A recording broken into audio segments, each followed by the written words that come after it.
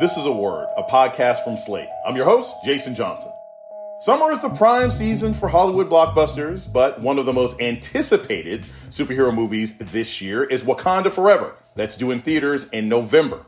It's a showcase for Black excellence, not just for actors, but also for the designer who brought the Black Panther's world to life on screen.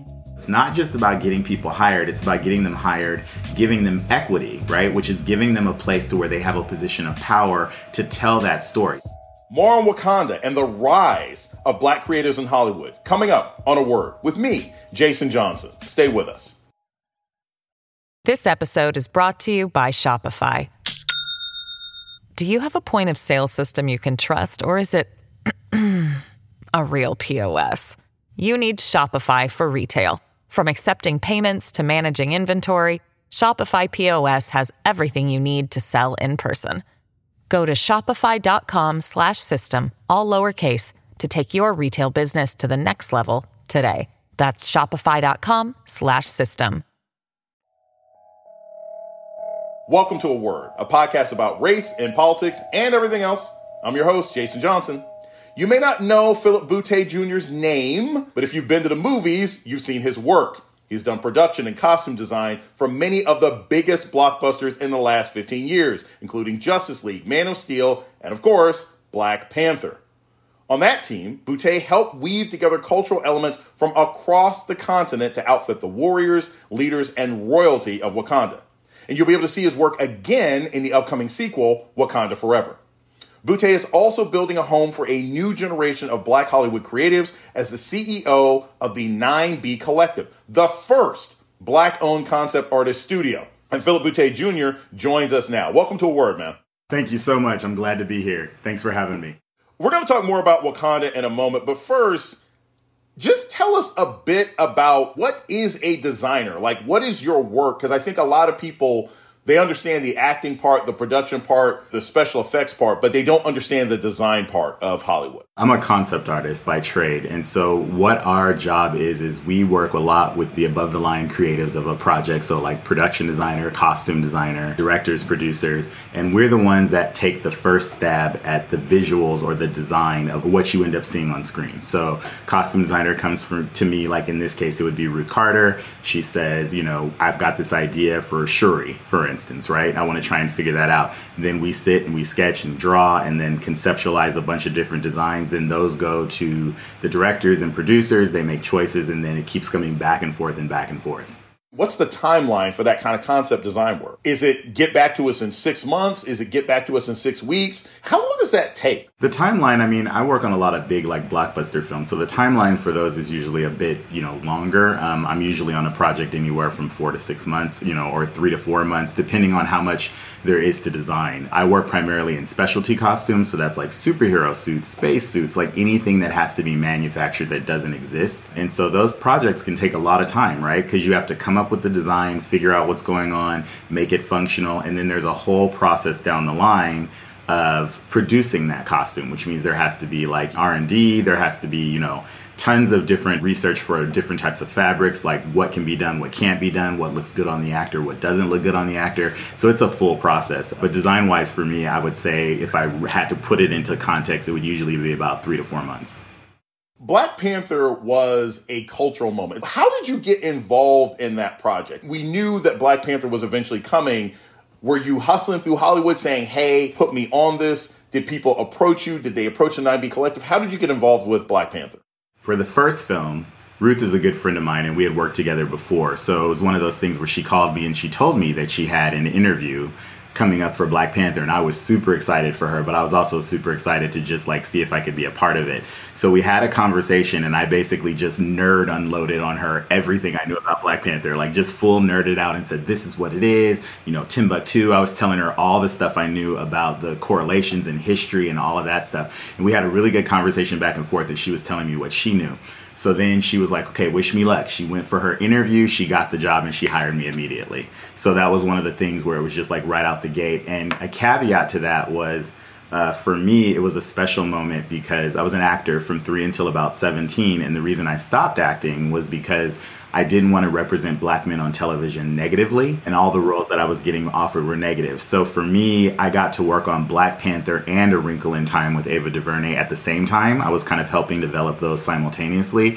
So it felt like a real powerful moment where I could look at my young daughter at the time and I could say, she's not going to have the same struggle that I had. She's going to be able to see, she can see Obama and Michelle. She can see Black Panther. She can see a little Black girl go on an adventure in A Wrinkle in Time. She can see all these things. And so it felt like a full circle moment for me, truly. One of the interesting things about Wakanda is it's almost like Springfield with The Simpsons. Like, nobody actually knows where it is, but you guys had to put together costumes that would resonate across the diaspora. Can you tell a little bit about that process? How did you make something to sort of fit what was unique to Wakanda, but was respectful to the continent? That's a hard one because you can't please everybody and you try to get it right? But the key thing was trying to be respectful. Ruth had done a bunch of research because she had done the reboot of Roots. So she had gone to Africa. All across our walls, there were tons of different tribes and like specific research about who they were, and not just like learning them by name, but learning like these beads are this color because of this, and these people do this because of this, and they put clay in their hair because of that. So it was like really the first time for me where I kind of identified, or I was able to start to break down Africa's history, and not from like a westernized point of view, or not from a visual of just like not understanding it.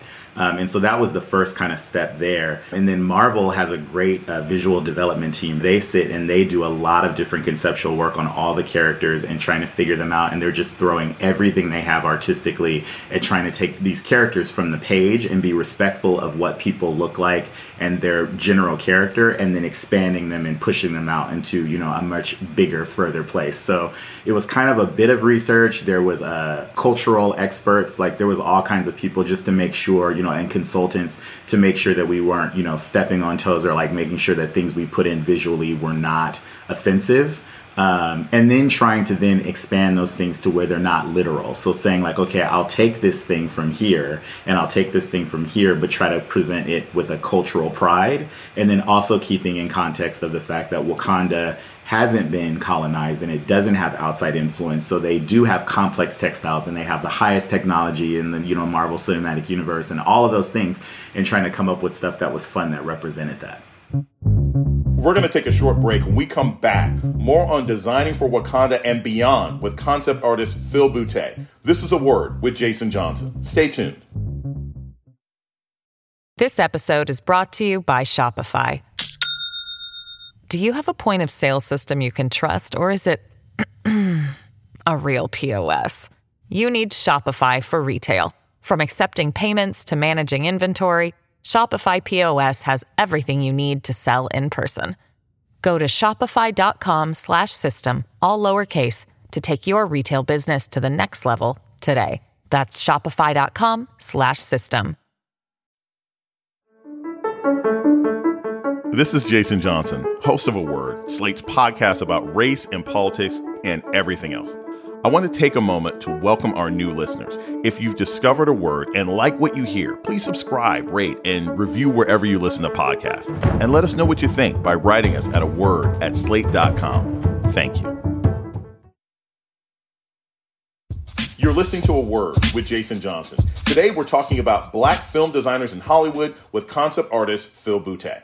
So, something that's really distinctive about Wakanda, compared to any other sort of MCU franchise, I think in many respects, even compared to, say, a Wonder Woman movie, is that you have women at the forefront of the storyline. In particular, Black women who've more or less been ignored throughout a lot of science fiction. You know, for years, the only Black woman that you had in Marvel Comics was Storm, and Storm never seemed to have a life.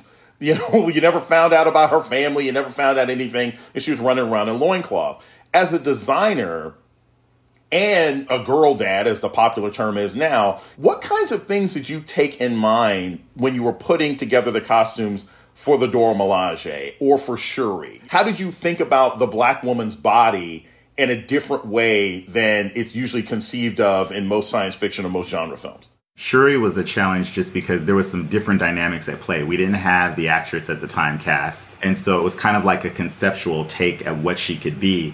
Those first initial designs are very bright and very colorful because in the script, she's very hip. She's like right on the edge of every technology. But once we got Letitia into the role, Ruth made a choice to kind of understate her because she knew how she was going to play her. She knew that that energy would bring enough to where she didn't have to overstate her costume as well. So we pulled back some of the color, and that was like a fun collaboration between costume designer and actress. Then for the Dora, Marvel really wanted to present strength, and so did Ruth. Concept artist Anthony Francisco, I got to give him a shout out because he's the one that did the finalized concept with Marvel that got approved for the Dora. And the concept behind that was to almost make them feel like the lionesses on a hunt.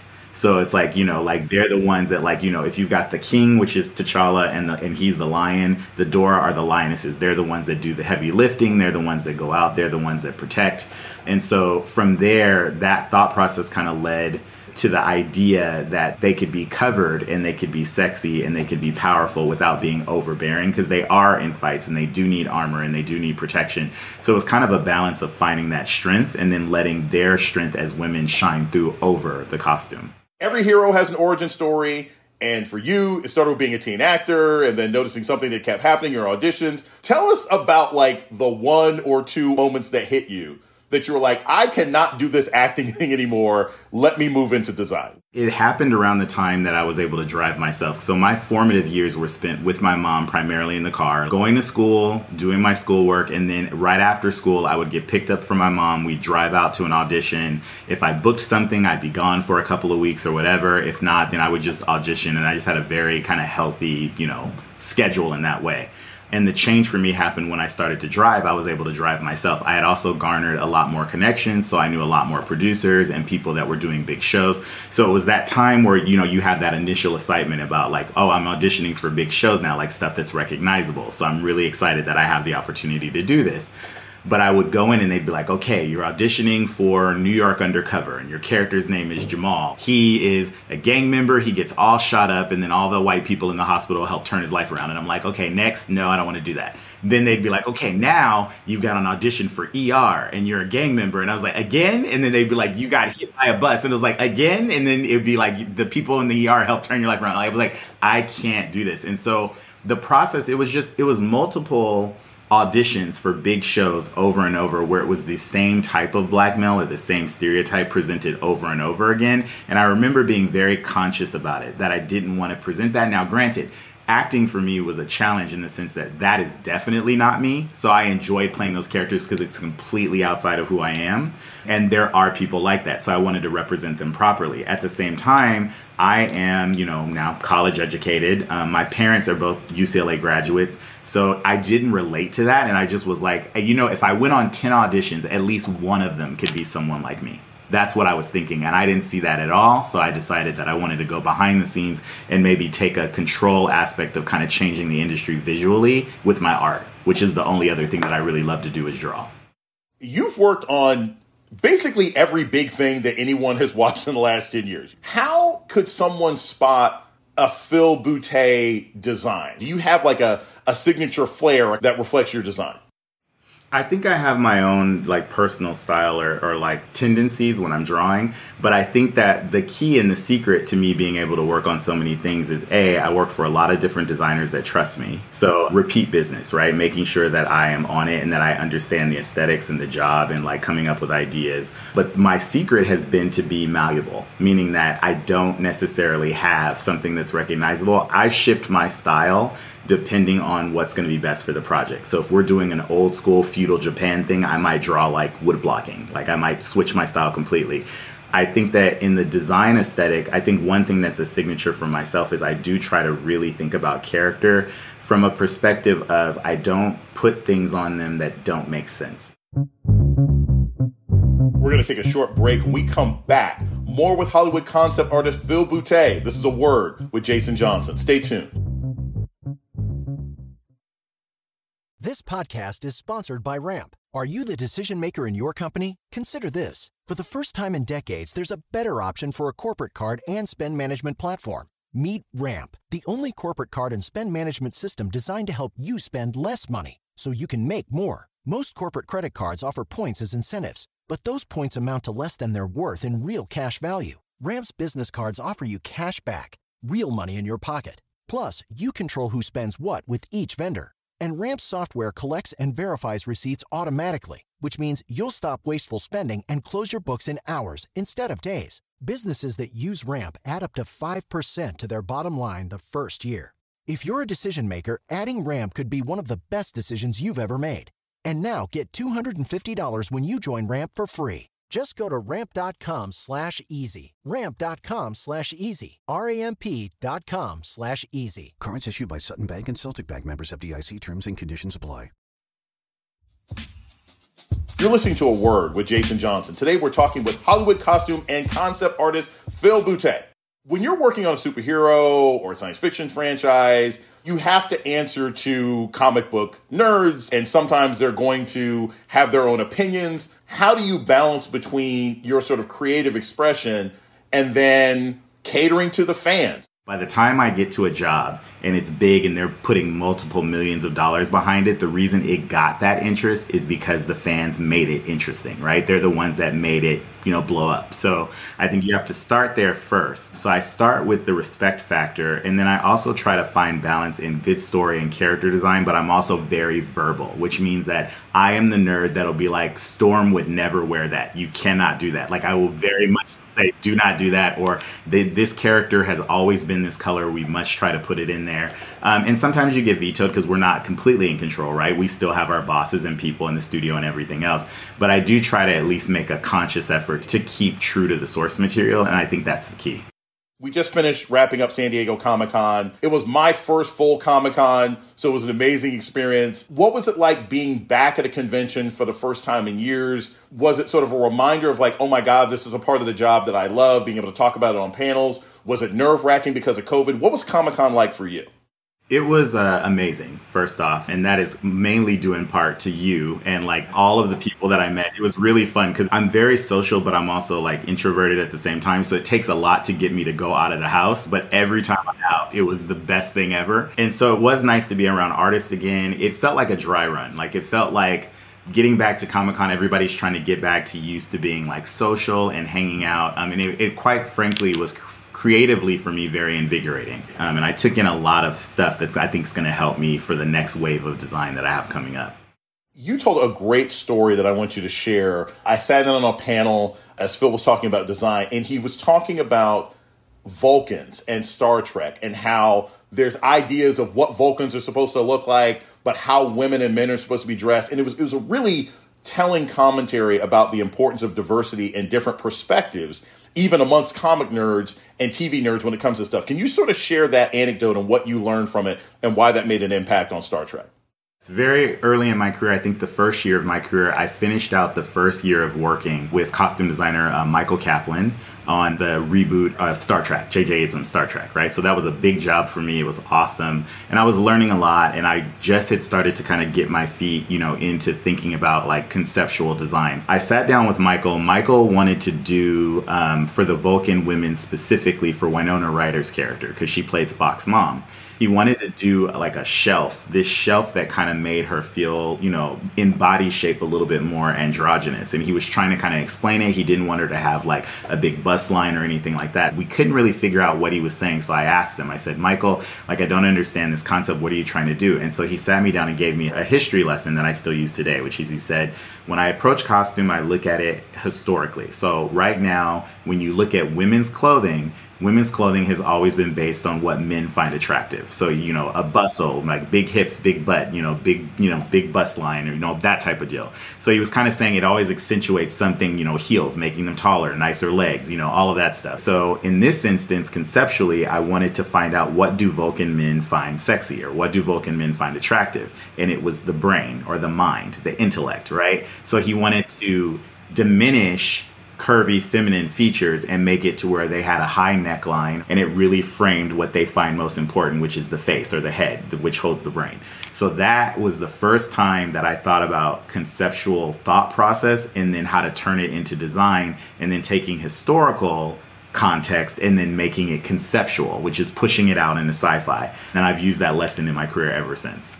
When it comes to representation, Hollywood is like a lot of other industries. A lot of Black folk feel sort of shut out. Talk to us a little bit about your company, 9B Collective, and how it's meant to address that. Who's involved in the 9B Collective? How did you put it together? And how are you guys sort of tackling and breaking down the wooden doors, the glass doors, and the glass ceilings in Hollywood for Black folk?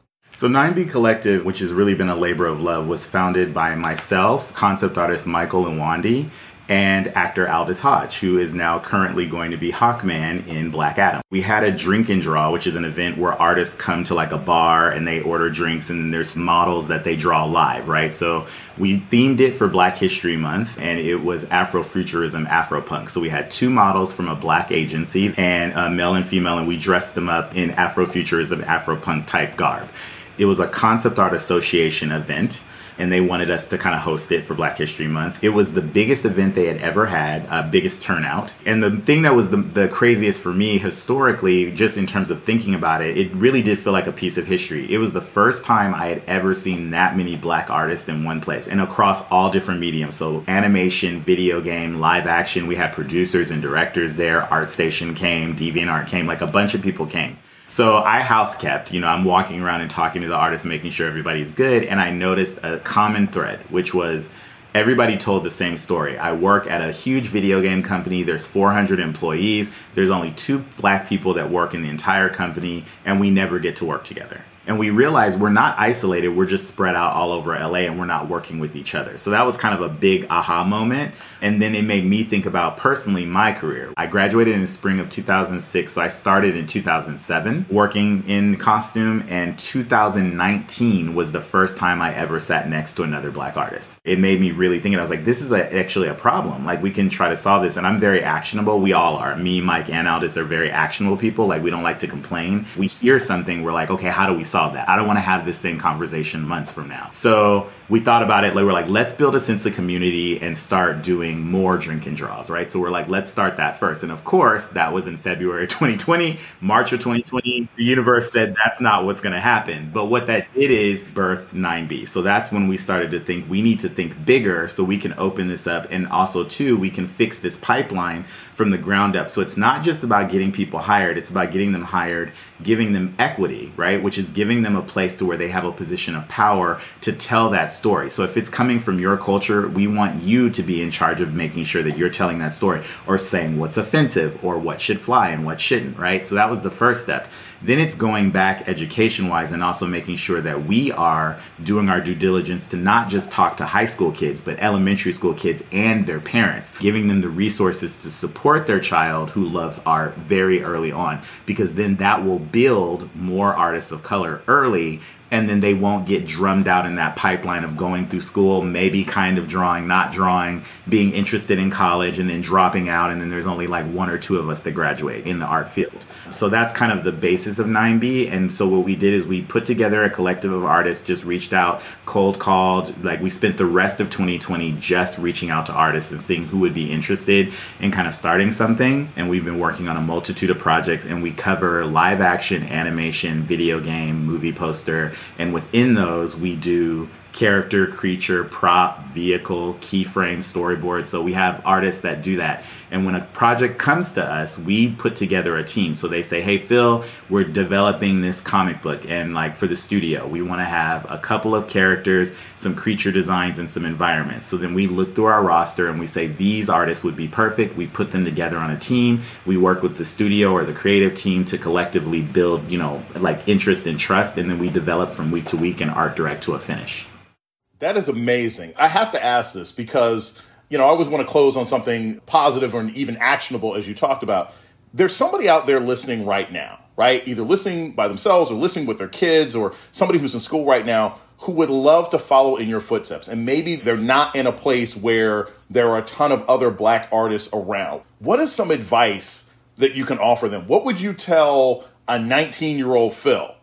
There are, I would say, especially now, it's a lot easier because you don't necessarily even have to go to like a four-year university. There are tons of classes online, and there are tons of artists posting their work where they do tutorials for free, where they just show you how they draw, what they draw. I think the key thing is to be immersed in it, surround yourself with like-minded people, and the key to drawing is easy. It's just doing it every day. I feel like everyone can draw. It's just practice and being diligent about it, continuing and staying the course. I think it's one of those things where people kind of get frustrated and they kind of fall off, or they don't necessarily see an end to it. But I think if you can kind of put your effort into making sure that you are being consistent, that's the key. And I think that that's a quality that I share with both of my co-founders, because they both are very diligent in making sure that they are surrounded by like-minded people and just continuing to attack the task at hand. That's kind of what you have to be. You have to be relentless in your passion and your dreams. Phil Boutte Jr. is a production designer and concept artist. You can see his work in the upcoming film Wakanda Forever. Bruh, thank you so much for joining me. Like, I could not be happier with having met you and what you're doing, man. Really appreciate it. Same here. I really appreciate you. And anytime, if you want to nerd out about anything, I'm here. And that's a word for this week. The show's email is aword@slate.com. This episode was produced by Christy Taiwo Makanjula. Alicia Montgomery is the vice president of audio at Slate. Our theme music was produced by Don Will. I'm Jason Johnson. Tune in next week for a word. America. We are endowed by our Creator with certain unalienable rights: life, liberty, and the pursuit of happiness. At Grand Canyon University, we believe in equal opportunity, and the American dream starts with purpose. By honoring your career calling, you impact your family, your friends, and your community. The pursuit to serve others is yours. Find your purpose at Grand Canyon University. Private, Christian, affordable. Visit gcu.edu. Hi, this is Dahlia Lithwick, host of Slate's legal podcast, Amicus. If you're listening to this show, you might be interested in Amicus's live show that we're hosting in Washington, D.C. on Tuesday, May the 14th. My colleague, Mark Joseph Stern, and I will be talking to some amazing guests, including Sherrilyn Ifill and a sitting state Supreme Court justice, all about how originalism, a relatively recently invented way of interpreting the Constitution, has taken over the Supreme Court and radically reshaped the law. It's been doctrinal rocket fuel for the conservative legal movement and facilitated the rolling back of abortion rights, the expansion of gun rights, and the obliteration of the separation of church and state. And as another wildly consequential Supreme Court term careers to its end, the court's originalists are on a tear. But there's something you can do about it, and we hope you'll join us in D.C. on May 14th to explore the possible pathways out of the current situation. Go to slate.com/amicuslive for tickets.